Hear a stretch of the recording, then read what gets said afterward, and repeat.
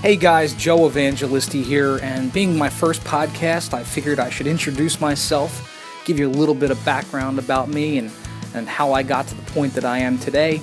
So here goes. I started out as a builder. I was always a builder. When I was 8 years old, I had a hammer in my hand, and I used to follow my dad around. My dad's been a builder my whole life, and long before that, building single-family homes and things like that.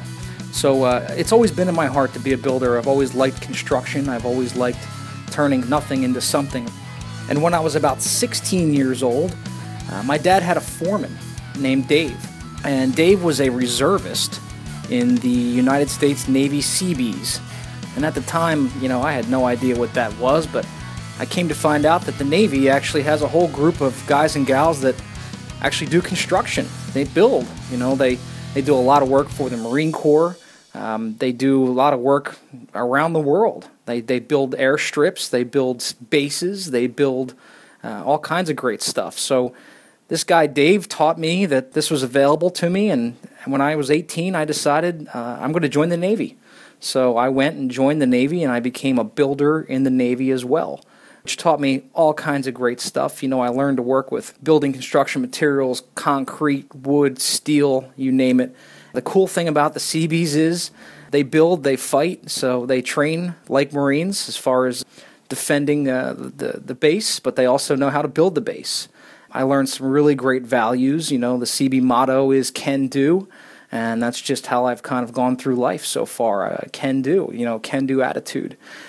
I got out of the Navy and I really went right into construction. I started doing project management for a big government contract company called Kellogg Brown & Root.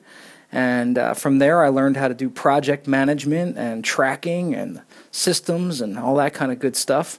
And from that point, I decided I wanted to get into real estate. And I think I've always had a bug for real estate. I've always thought about it. I always wanted to get into it.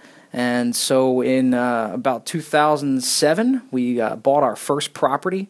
And me and my business partner, who's also one of my best friends since I was 9 years old, went and flipped this property completely by hand. And I tell you, it was a lot of work. I had a full-time job at the time, and we would go there from 6 p.m. to midnight, and we flipped an entire 4-bedroom, 2.5-bath home, kitchens, baths, flooring, windows, electric, plumbing, you name it.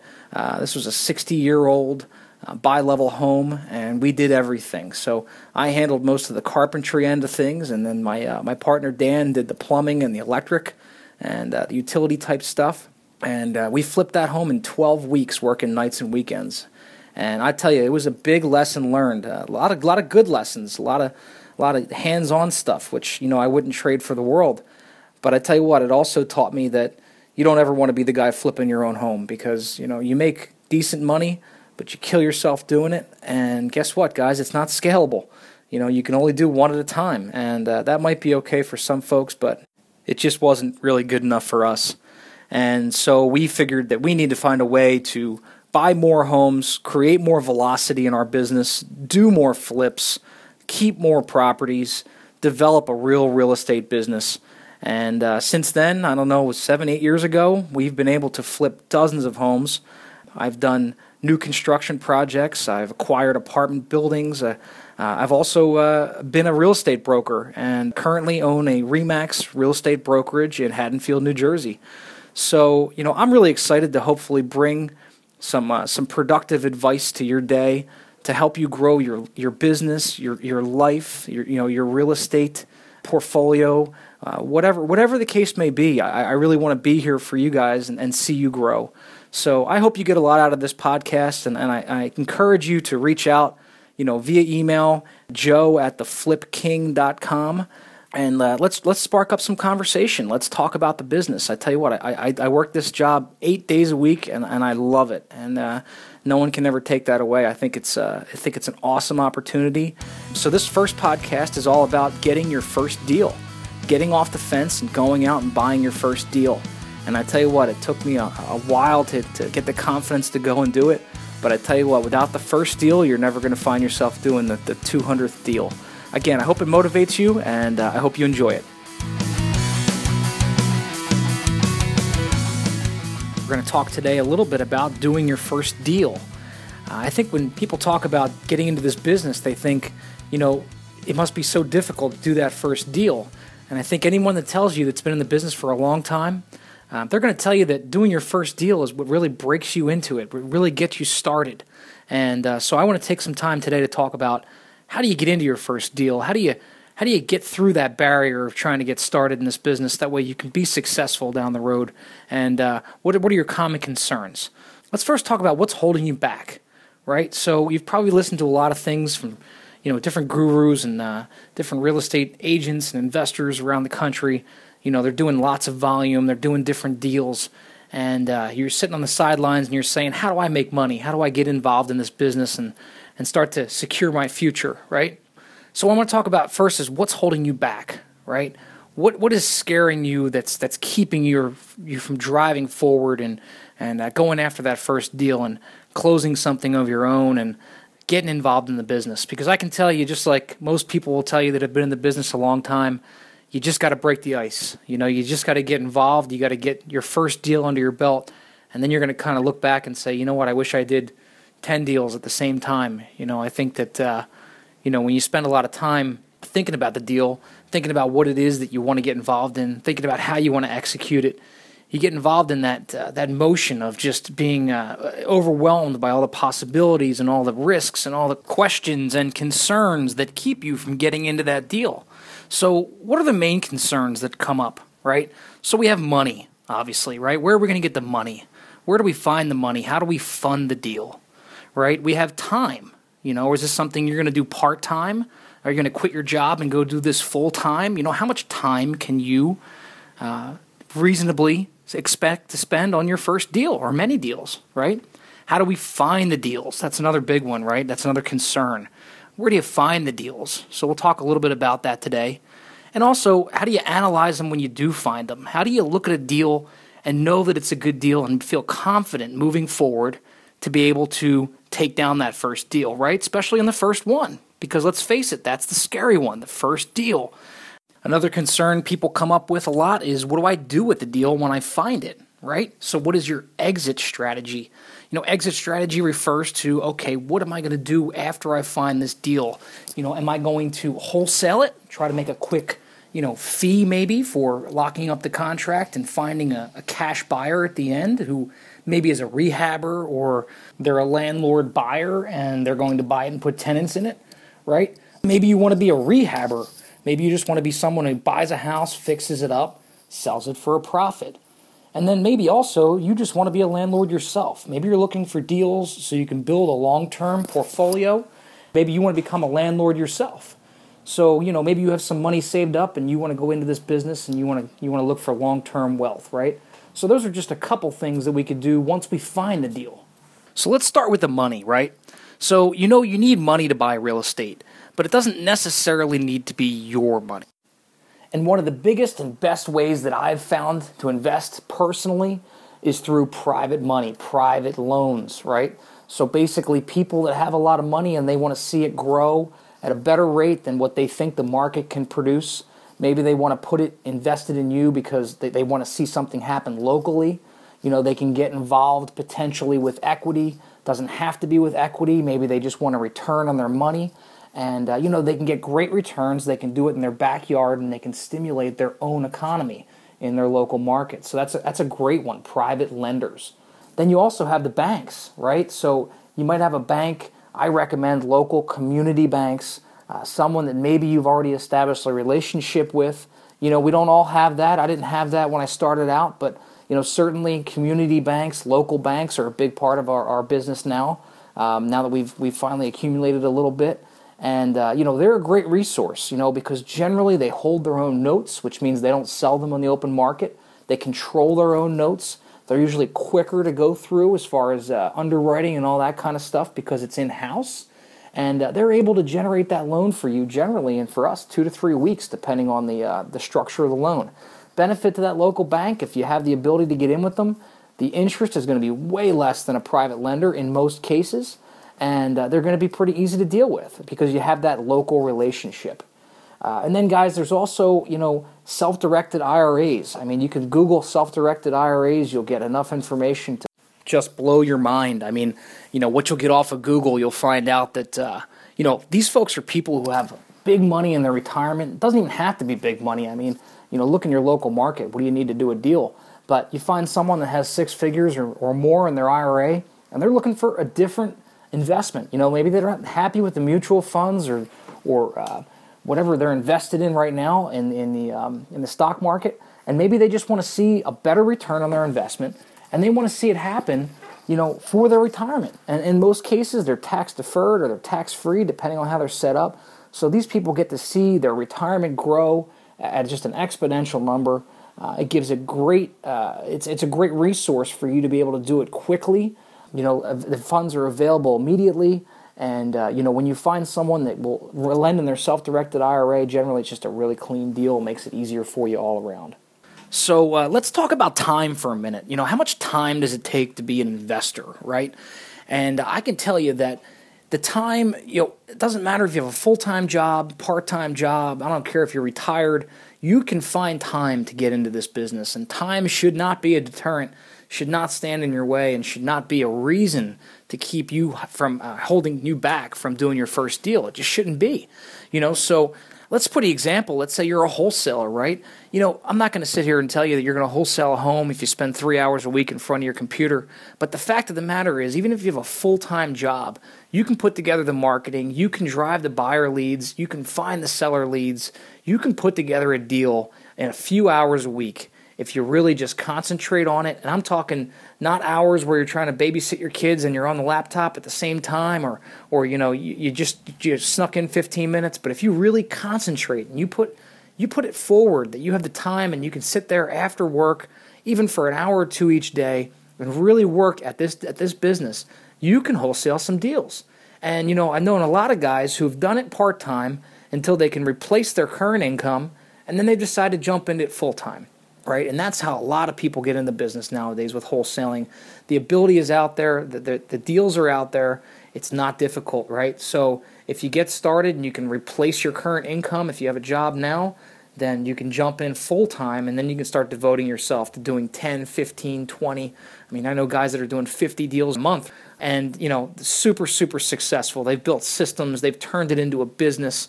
But starting out, you don't need to do that. You just need to do a couple deals a month.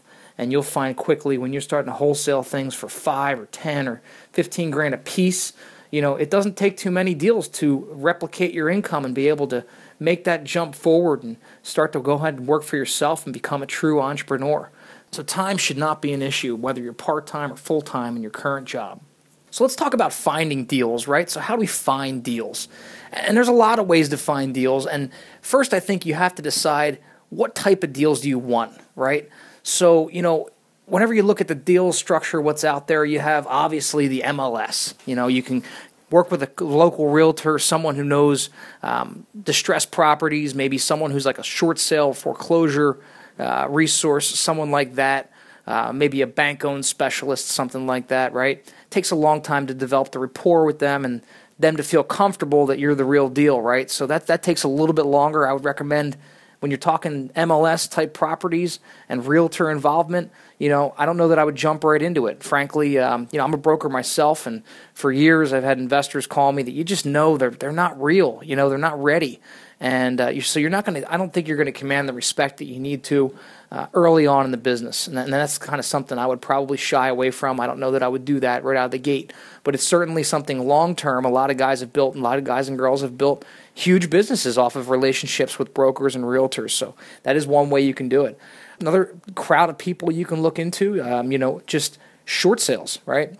Foreclosures, again, going to be dealing with that realtor, but it's a little bit longer term. And depending on what your exit strategy is, what you're looking to do with the property, sometimes you find some good deals on short sales. So we can look into other lists, right? We can look into how much equity they have, or 100% equity. Non-owner occupant is another one. We're just trying to find motivated sellers, right? So we're trying to find people who have property that they're not interested in. One of the things we do is probate. So probate, if you're not familiar, is when someone passes away, their estate goes through the process of probate through the state.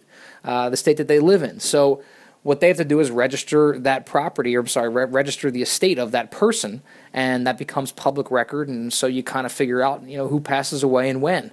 And the truth is, you'll hear a lot of jokes. The people out there, they're ambulance chasers and all those kind of good things. But the funny thing about all that is, we help a lot of families in that type of situation. There's a lot of times where you're dealing with the siblings or the kids of the deceased, and they're motivated. They don't want to deal with the home. Mom or dad might have passed away 3-4 months ago. They don't want to deal with the payments. They don't want to deal with the taxes, the upkeep, the maintenance. They don't want to get the property ready for the real market if they were going to sell it retail. We've done a lot of deals, guys, in the last couple of years where we've met with the seller. And I told you I'm a broker, so I would say, look, this is what you can sell it for if you list it, and this is what I'll pay you. And they turn around and shake my hand and say, I'll take the cash offer. We're talking $30,000, $40,000, $50,000 less just because they don't feel like taking up the shag rugs out of the house. They don't feel like cleaning the house up and getting it ready for the market. Maybe they're splitting that money with 5 kids. You never know what the reasoning is. But the point is, when you get in front of a motivated seller, they're going to be motivated for a reason, and it's not always for money. They're usually motivated for time or just a situation, just to relieve themselves of the stress of having to deal with that house, that property. And I tell you what, that's worth more than money to a lot of people. So, I think that's one angle you want to look at is probates. It's something that we've built a lot of business on, and I think it makes a lot of sense.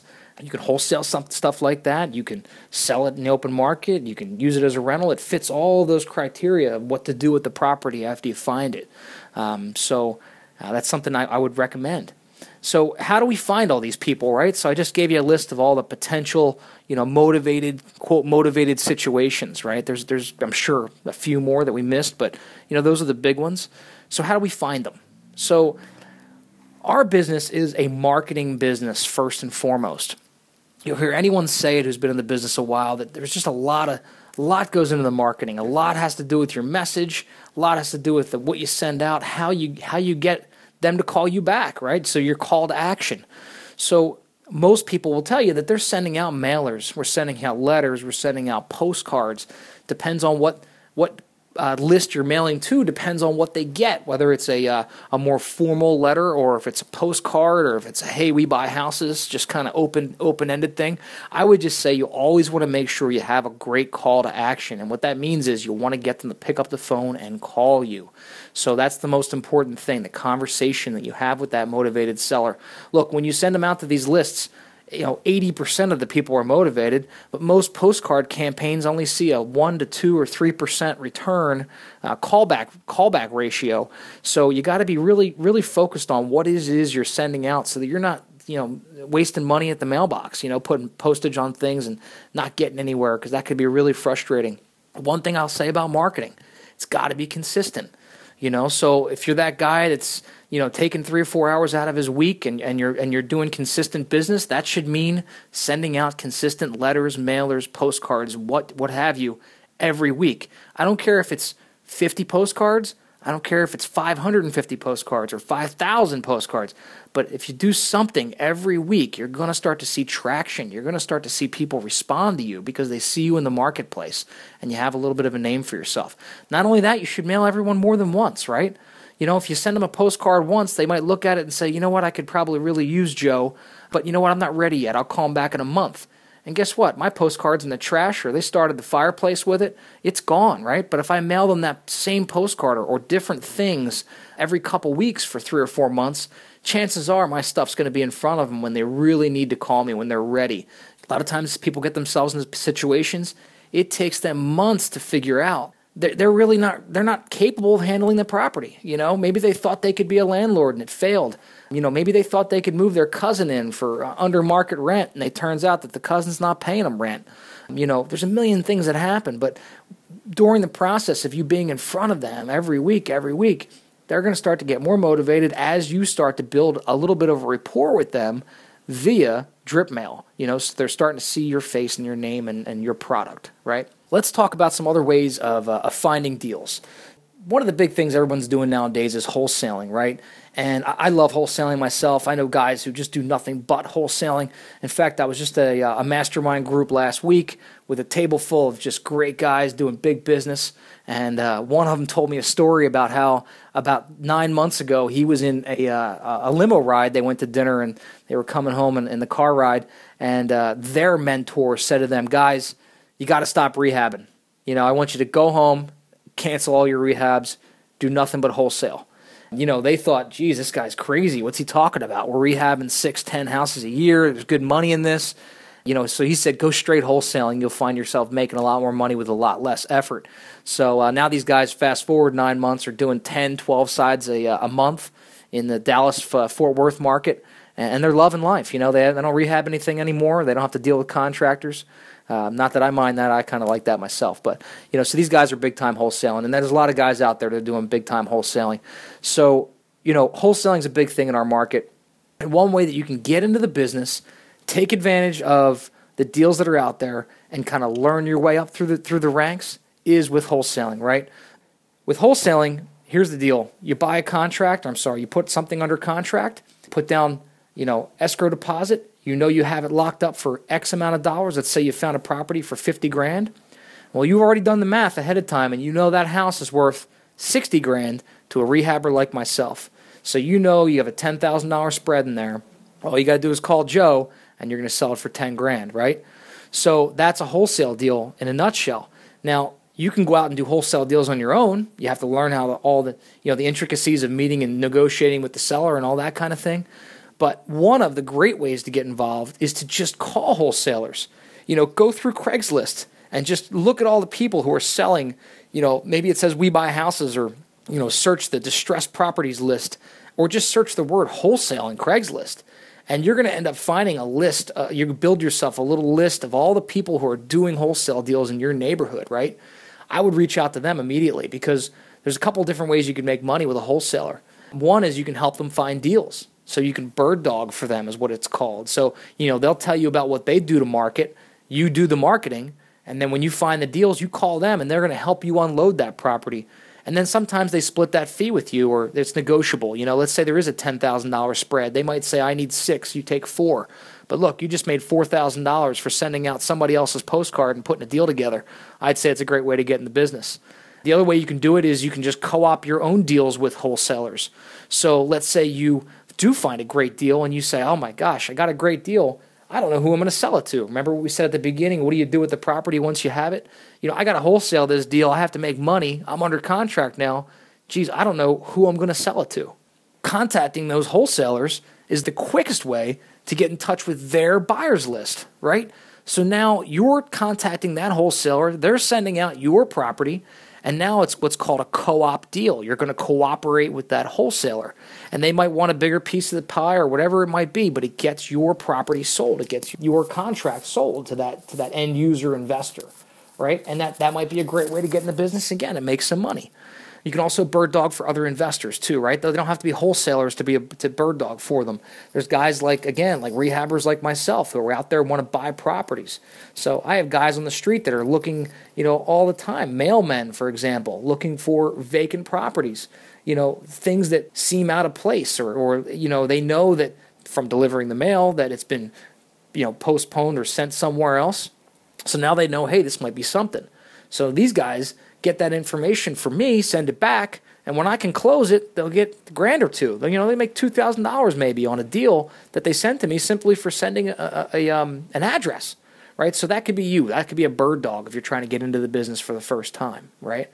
The thing is, guys, you got to realize the abundance philosophy, and that just means basically the more we share, the more we grow. There's a lot of business out there. So I think what happens is the beginning of the time when people start getting in the business, they feel like, oh, it's so competitive. There's so much other investors out there. It's so cutthroat. And the truth of the matter is it couldn't be more different than that. In my local area, I talk to other investors all day long. Sometimes they have deals they don't want. I have deals I don't want. We switch them, swap them around. We pay each other an assignment fee. We pay each other a fee for finding the deal. When you're getting started in the business, one of the best ways you can get involved is just get involved. Just talk to other investors. And a lot of times you're going to find out that they're more helpful than you might think. that brings me to the equation, right? So how do we figure out these deals? So the math is pretty simple, right? The math is this.